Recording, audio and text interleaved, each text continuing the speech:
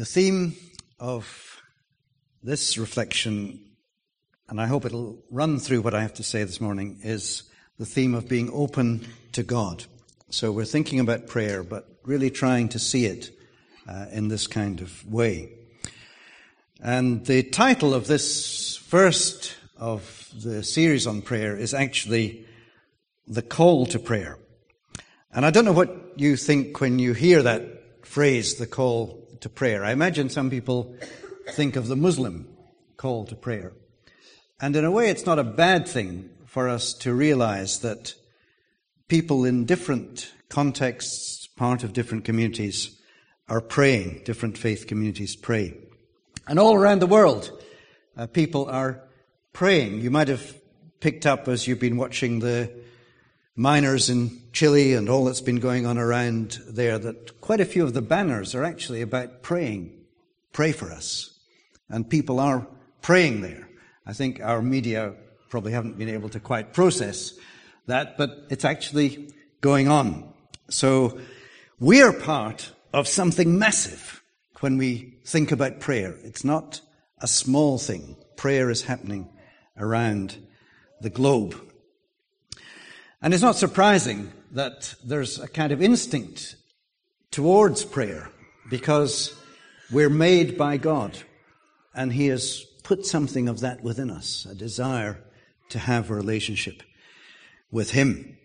So we're going to probe a bit more deeply as to what Jesus has to say in Matthew's Gospel particularly.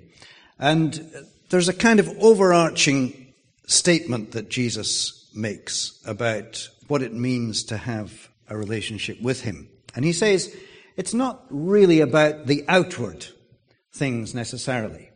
And that came out in the song, doesn't it? It's not just the things that we can see, the buildings and all the great things that make up worship.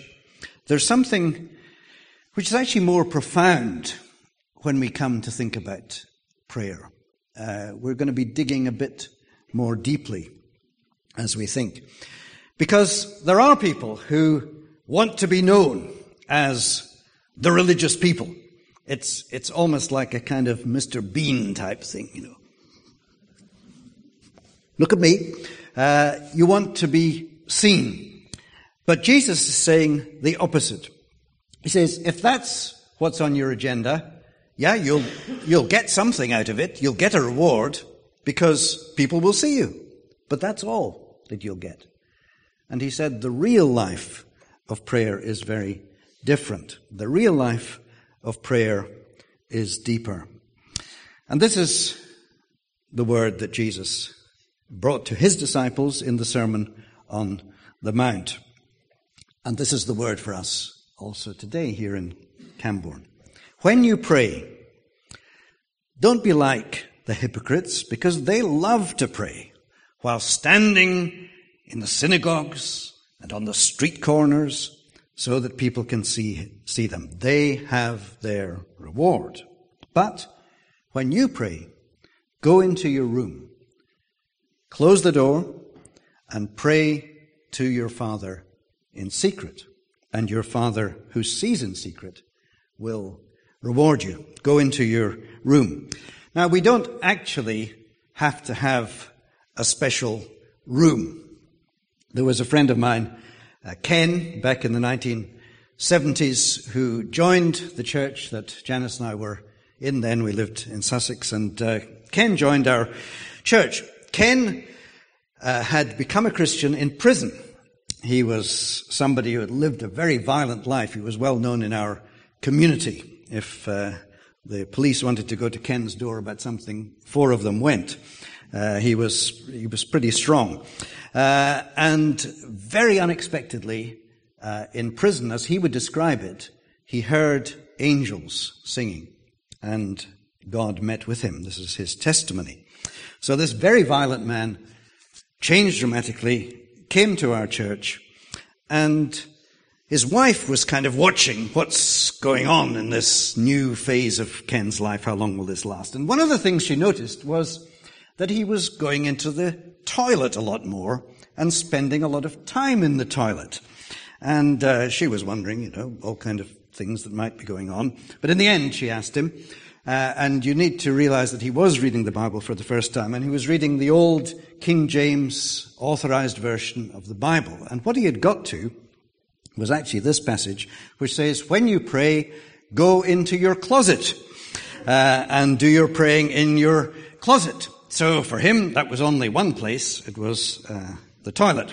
And so he had to learn that you don't always follow everything quite so literally as that in the Christian life. And we don't need to be quite so literal about having a room, but we do need space in our lives. A room, in a way, is a space, isn't it? And we do need space in our lives for prayer. But how long do we spend?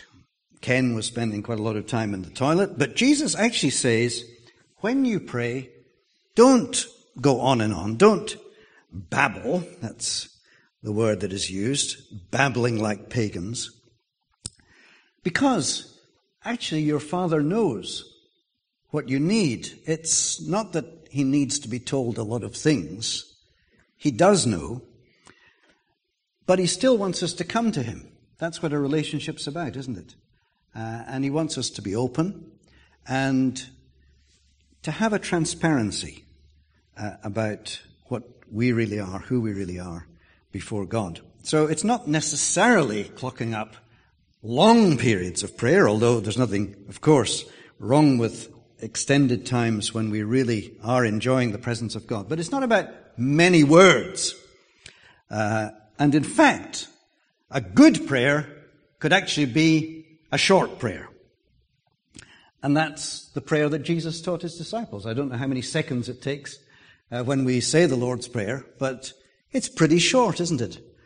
So here we have the prayer that is our model, and it's a short prayer. And we'll think about this prayer. It begins, Our Father. We all know this prayer, and it's said in many languages around the world, but we'll stick with the English. And the our, I think, is really important.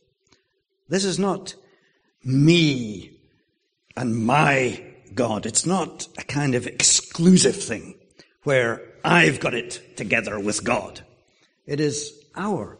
It's the whole of us joining together. And that's why we, the mobile phone system is still going.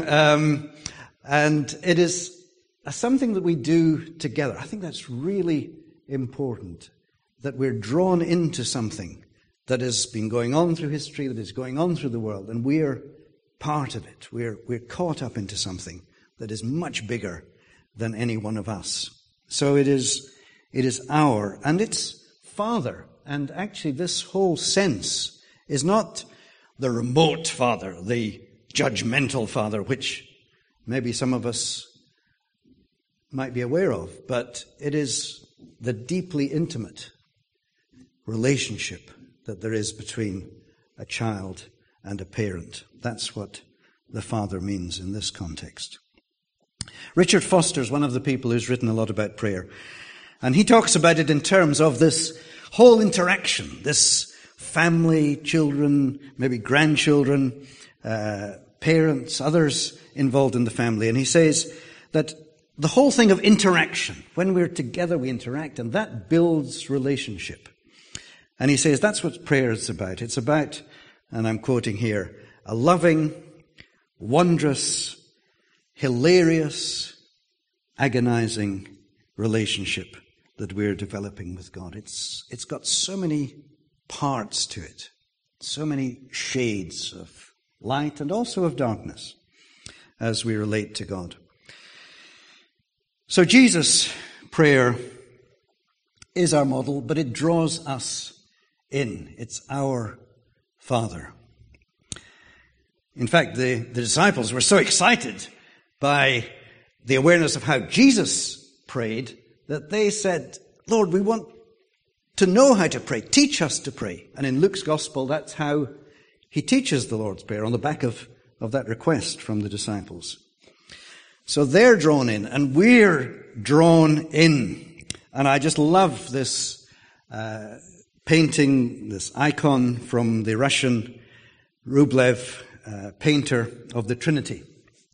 Probably some of you have seen this before. It's on the screen, and it's showing the Father, the Son, and the Holy Spirit. And it's just like a little community. Who God is, who the Trinity is. This is not something for us to mathematically explain. It's something for us to visualize, to experience. But the great thing here is that there's a space there. The Trinity is not closed, just having a great time, but open. Can you see that? And that space draws us in. And we're invited at the Lord's table today to be drawn in to that table. And so, what is this prayer, this relationship? In the Lord's Prayer, we go from Our Father to God is holy. He is the one who is the King, and we pray for His kingdom to come. We pray for His will to be done. We think about Him. We focus on God for a moment. And I like to think about this as attentive prayer. It's not kind of hectic prayer. It's not rushing necessarily, but a slowing down to be attentive to God and to the community. Some of you will know that I'm involved in some chaplaincy work at Addenbrooke's Hospital in Cambridge. And so I go in and I spend some hours, usually each week, with people who are asking for a chaplain to come, asking often for prayer. That's a really important part of what happens. You come alongside people who are there, who are in their beds, and you pray. And I've found myself challenged to really be attentive to the people, to understand what they're wanting to say, what their needs are, and to be attentive to what God's doing in that situation. How can I pray? It's sometimes not easy to know, but to be attentive to God is the key, is the secret. And so for us as a community to be attentive, to be aware of God in our lives and aware of each other. And the Lord's Prayer goes on not only to think about who God is, but also to think about what we need. It is about our daily bread. And that's actually about the bread for today. And that's not the way we normally think now, is it? We think way ahead. How much can I stock up? Not the bread for just today. But I think back to when I was a boy in the north of Scotland, and there was one very exciting time when we were totally cut off in our little community because of snow up to, you can always kind of exaggerate a little bit. It probably wasn't quite up to here, but it seemed to a small boy to be very, very deep snow. And certainly people couldn't get through to our village. So it was exciting not to be able to go to school. But after a while, we literally were running out of bread. We couldn't get bread. And then it got even more exciting because a helicopter appeared overhead and lowered down bread. This is really bread from heaven, isn't it? You can call it something very spiritual, but for us it was bread. And to see a helicopter in the 1950s was really something. So the provision that we need, that's really what this is about. But again, is it my daily bread in the prayer, or is it our daily bread? I think it's supposed to take in all the needs that there are when we pray for our daily bread. For our forgiveness, for our protection in the whole of life. Prayer that will be led in the right way. And to me, this tremendous prayer really weaves everything through the whole of life. I love the Celtic prayers, as you probably would imagine I would, coming from those Celtic lands. But here's a weaving prayer And this is somebody who is actually doing the job of weaving, but thinking about God in the whole of her life.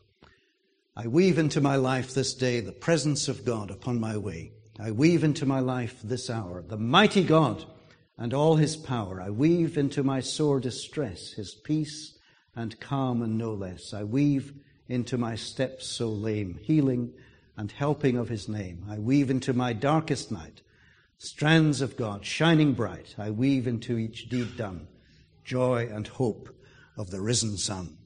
And this is what it means to weave prayer through our lives, the presence of God in everything. Jesus particularly talks about forgiveness. If you forgive others their sins, your heavenly Father will forgive you. But if you do not forgive others, your Father will not forgive you your sins. This might seem a massive challenge, but it reminds us that prayer isn't disconnected from everyday life, from how I'm getting on in my family, in my relationships, at my work. All of this is connected. And so we come together not just to have our individual prayers, but to pray that we might live together as God's people, as God's community. And we seek help from God and from each other. There's prayer ministry. There's opportunity for prayer at the end of the service, back on the table there. And that's very important, to be open, to be prayed for by others, to be helped in our relationships with God and others. And prayer really takes us, especially when we think about forgiveness, prayer takes us to the cross, where Jesus forgave his enemies. So how can we forgive? Well, we can only do it through the strength that comes from what Jesus has done when he said, Father, forgive them. And so as we come to the cross, we come as those who are needy, and we come to the table this morning, which takes us to the cross, and we come to receive help in our time of need. Some of you perhaps know the chapel at Addenbrooke's Hospital, the Chapel of the Holy Spirit, and where the chaplaincy office is next door, and I often see people coming into the chapel and they're praying in the chapel, and almost always you see Christians praying towards the cross that is there, and I really like that. You also see people of other faiths coming in, but they're not actually praying towards the cross. But for Christians, we're drawn towards that center of our prayer, what God has done in Jesus. We're open to what God has done and to what God is doing in our lives now, because prayer transforms us.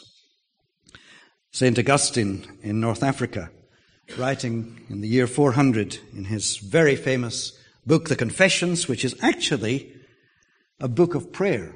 It's Augustine bringing himself and all his complicated life to God.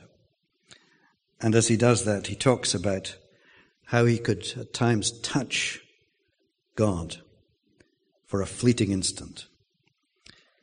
And Augustine said these words, You, God, made us for yourself, and our hearts find no peace until they find rest in you.